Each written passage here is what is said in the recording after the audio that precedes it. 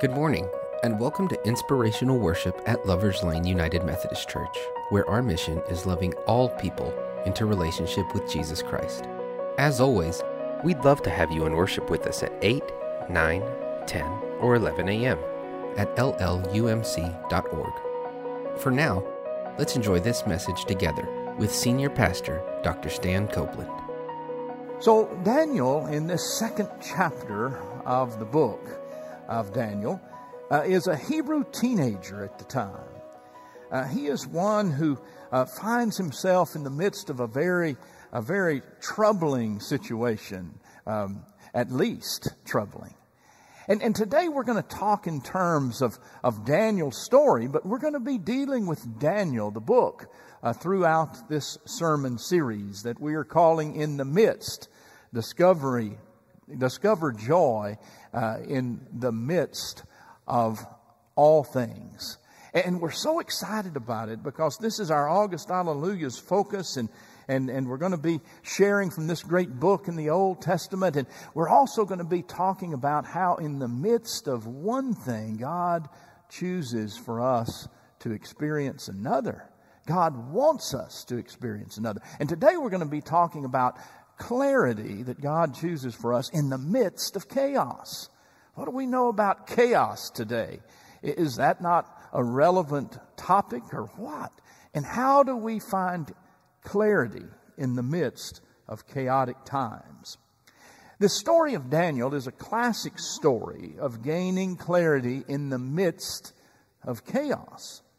And let's be clear, Daniel and the wise men of Babylon, that we'll be saying a little bit more about in just a minute, they were in the midst of chaos. You might say they were between a rock and a hard place. You've heard that expression, and perhaps you know what it's like to be there. I read a story that a retired preacher had told about a mom in his church. She had conveyed this story to him. She was apparently taking her little boy to see his grandmother, and it was in an adjoining town, and so she was on the interstate, and she was going a little bit too fast. I think I can relate to that. And all of a sudden, she topped the hill, and there was a highway patrolman. And she saw the lights come on, and so she pulled over, and there she was. She was thinking about what she was going to tell him. She had a pretty good explanation, or shall we call it an excuse, when he came to the door. And so she just began to share her explanation of the reason that she was going a little too fast, and he wasn't too happy about the speed that she was at when his radar clocked her. And she kept explaining, and he interrupted her, and he said, "Thank you, ma'am, but I'm going to go back to my car, and I need to write you a ticket." Well, as soon as he stepped away, she said, "That turkey, he's an absolute turkey." And she forgot that her little 4-year-old boy was sitting in the car seat in the back, overhearing everything that she had said. And when the highway patrolman returned to the car with her ticket in hand, the little boy blurted out, "Mom, he doesn't look like a turkey to me." Now that's a rock and a hard place, isn't it? And sometimes rocks and hard places can simply lead to embarrassment, as was the case here. Or sometimes those rocks and hard places can put us right in the midst of life and death situations. And such was the case with Daniel, this teenager who was in captivity and exile in Babylon. And he was there just right alongside the Chaldeans and all the others, the wise men of Babylon, so to speak. He and his friends had been taken into the court of King Nebuchadnezzar. And they intended to rid Daniel and his friends of all of their old godly ways, but Daniel said he would not defile his God. And at the beginning of chapter 2, King Nebuchadnezzar, he has a dream, and this dream is very upsetting and troubling to him, and he cannot go back to sleep. So let's look at the story. The king first came to reign in the second year. He's in the second year of his reign. And he's full of anxiety, and he finds himself dreaming, as sometimes we do when we're in the midst of anxiety. And he's very troubled, and he's very upset. And he thinks to himself, well, I'm the king. I can command that this dream be interpreted. And so he did. He summons his magicians and the enchanters and the sorcerers and the Chaldeans, and he summoned to tell him the king's dreams.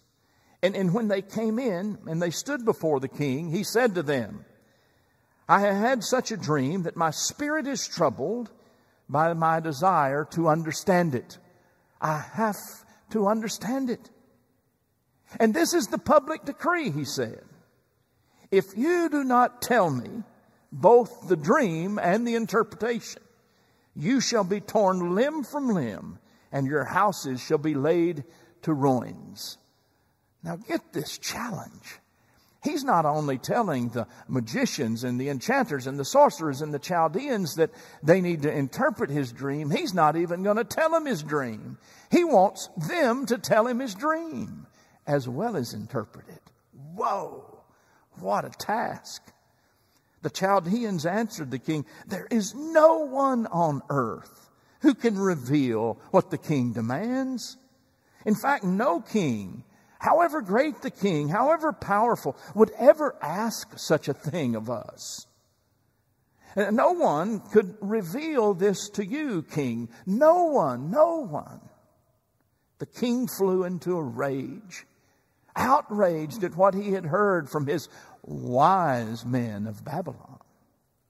And so he summons the executioner and said that they must be executed. The executioner went to Daniel and his friends, and he sent for them to execute these men. And in the midst of this, Daniel, who would not defile his belief, his faith, he knew that this would be breaking one of the 10 commandments to execute these Babylonians. Thou shalt not kill, he had in his heart, and he wouldn't kill. So Daniel asked the king's chief executioner, Arioch, why is the king in such a hurry? Why is the king demanding this immediately? And he said to Arioch, give me time. And he went to his friends, Hananiah, Mishael, and Azariah. We know them as Shadrach, Meshach, and Abednego.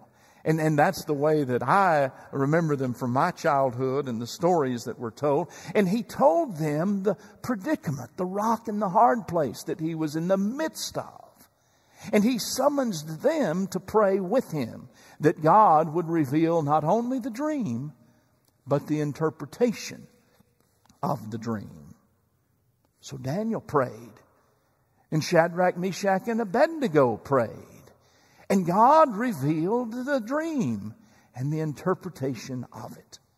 And Daniel said, praying to the Lord, blessed be the name of the God from age to age, for wisdom and power are his. He reveals deep and hidden things. He knows what is in the darkness, and light dwells with him. So Daniel went to Arioch.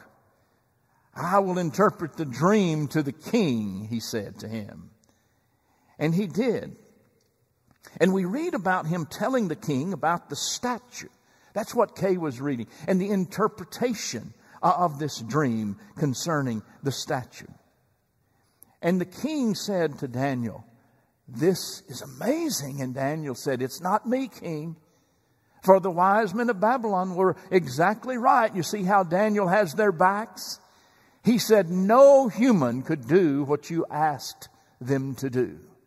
Only God, the living God, can reveal this. And when the king heard this, he promoted Daniel. He gave him many gifts and made him the ruler over the whole province of Babylon and over all of the wise men of Babylon. These men whom Daniel had in essence saved now they owed their allegiance to him, and they gave it to him gladly for what he had done for them. And Daniel made the request of the king that he also appoint Shadrach, Meshach, and Abednego over the affairs of the province of Babylon. Talk about good news. Talk about joy in the midst of things. Here it was. The king was relieved of that which haunted him. The Chaldean wise men were spared and were not executed. Daniel's 3 friends were given power. And the king falls prostrate before Daniel and declares, listen to this, surely your God is the God of gods and the Lord of kings and the revealer of mysteries. King Nebuchadnezzar, the Babylonian king, comes to this realization that Daniel's God is the God of all mysteries. You know, there are 3 life lessons I'd like for us to talk about today from this teaching. This wonderful story in Daniel, the 2nd chapter. This story about clarity in the midst of chaos. And the first lesson I want us to hear clearly is that we need to embrace the truth that life often demands more than we can supply. Do you believe it? Well, sometimes we act as if we don't. We act so independent. We act so strong. But oftentimes we are called to embrace the truth that life demands more than we can supply on our own. Some of you here today find yourself in the midst of that rock in a hard place. Or you find yourself in the midst of the chaos and wanting so desperately, like the king Nebuchadnezzar, to have clarity. Your crisis could be your marriage or a relationship. It could be finances or projections of hard times to come. Or it could be in regard to your health or the health of a loved one.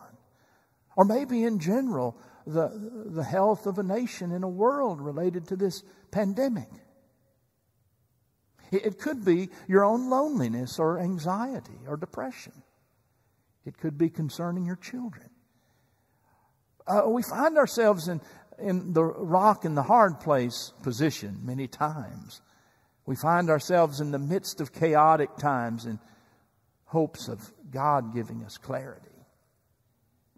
And some of you are like the people described in the Psalm, the 107th Psalm. They reeled and staggered like drunken men. They were at their wits' end. Have you ever been at your wits' end? Have you ever been at such a hard place that you just didn't know how you could ever get out? Can you identify with St. Paul? With his associates, he was caught in the midst of that terrible storm at sea and was shipwrecked. And yet, this is how Luke described it. When neither sun nor stars appeared for many days, and the storm continued raging, we finally gave up all hope of being saved. Of course, we know that they were saved, but we also know the truth of that scripture text that sometimes we're in the midst of circumstances when we give up all hope. We just don't know what the future will hold. And some of us have been in a kind of crisis where hope is hard to find. And I'm amazed sometimes by things that some folks think that the Bible says regarding our way to find that clarity, to find that hope. Someone will say, well, like the Bible says, God helps those who help themselves. The Bible doesn't say that. And that's not the good news. And here's another statement. Lots of folks will say about the Bible, God won't let more be put to you than you can bear. Folks, that's not in the Bible. It's not like God presents circumstances to us so that we can try to figure them out and handle them by our own strength, that God is kind of playing games with us. That's not in the Bible. And it's certainly not the way of God. God does not put life-sapping situations to us. Right there, between the rock and the hard place, we have to embrace the fact that sometimes life's demands are more than we on our own strength can supply. And we have to turn to God and God alone, just as Daniel did, and embrace that life sometimes puts demands on us that we simply cannot supply. And just as Daniel, when we embrace that truth, the second life lesson that brings clarity in the midst of chaos is that when we're in trouble, pray first. When we are in trouble, pray first. That's what Daniel did. And he not only prayed, but he also got his friends, Shadrach, Meshach, and Abednego. You pray with me. We'll all pray. We'll center our focus on God because we know this situation is demanding more than we can supply. So we have to pray to the God who we know can supply. That's what Daniel did when he was between that rock and that hard place. And prayer should not be our last resort. It should be our first activity. It should be exactly where we go as soon as we recognize that we're over our heads and we cannot supply what the situation demands. In James, the 1st chapter, the 5th verse, we hear this promise. If any of you lacks wisdom, he should ask God, who gives generously to all without finding fault, and it will be given to you. We go to God, James said. And notice that Daniel prayed specifically and persistently. Daniel didn't just pray for wisdom in general. He said, Lord, tell me the king's dream and tell me its meaning. God wants to hear the desires of our hearts. God knows them already. But there's something about us stating those clearly that is meaningful to us and helps to center the power of prayer.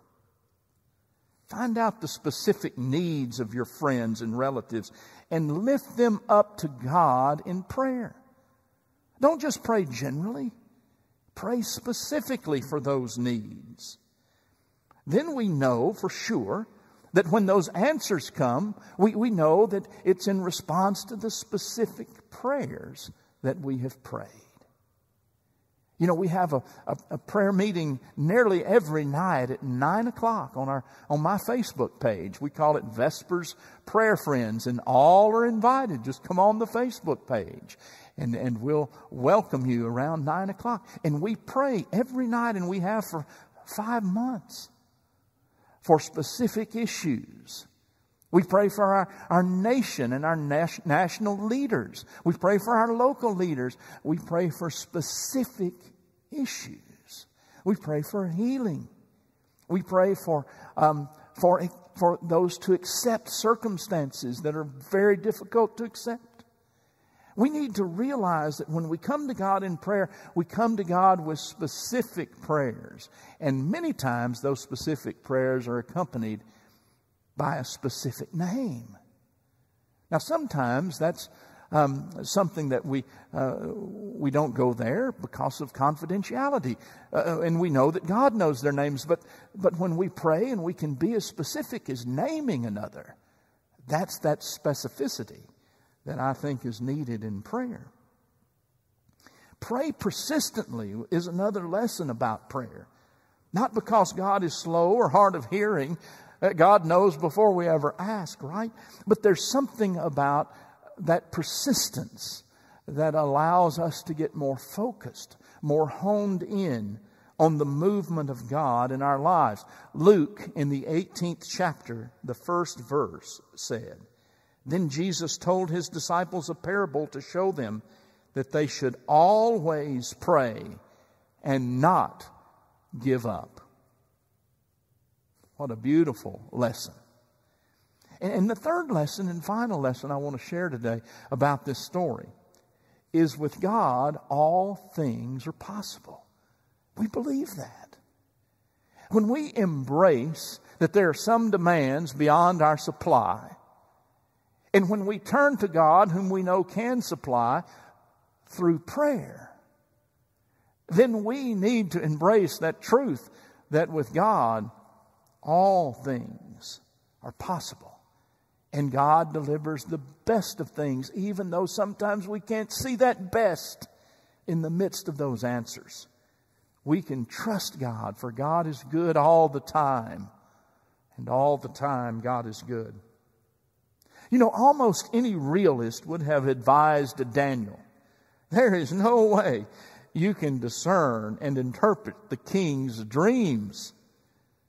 Write your farewell letters and get your Babylonian wise men to do the same, because there's no way you're going to get out of this. You're a goner.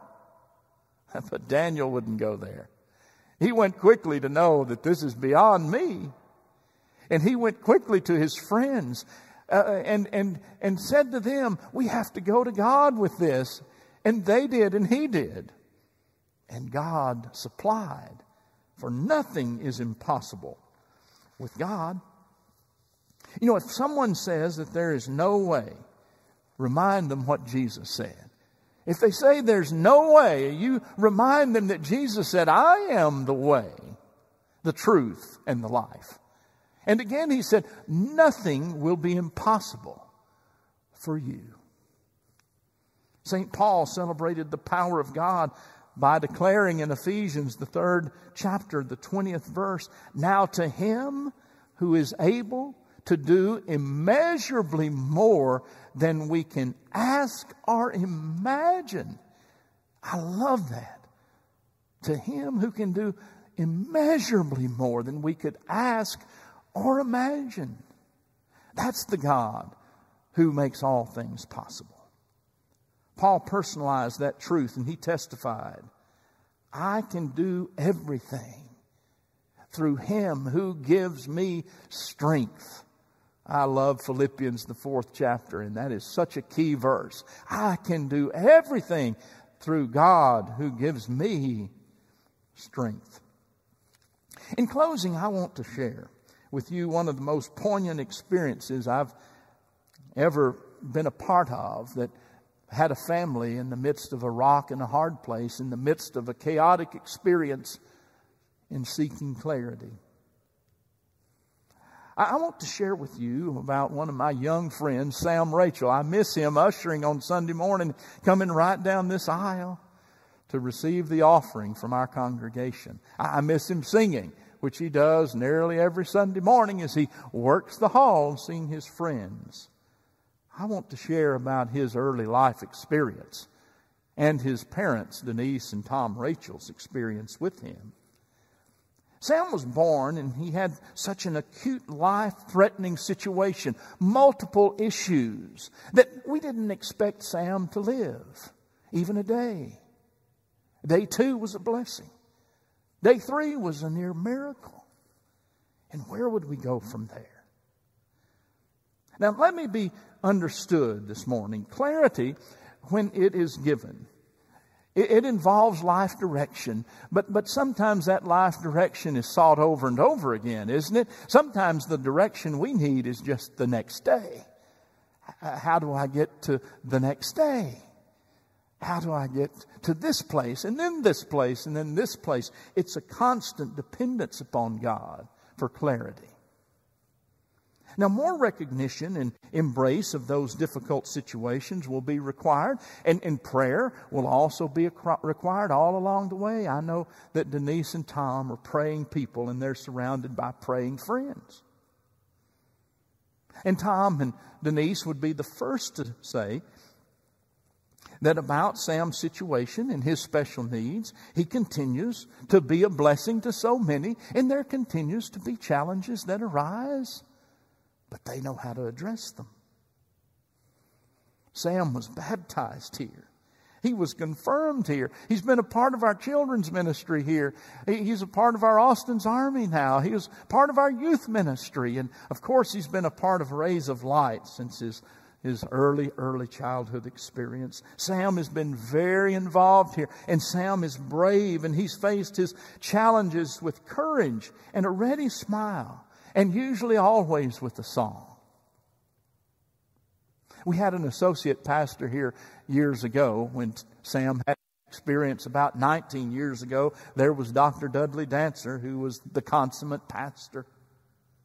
He was there nearly every day that Sam was in the ICU situation.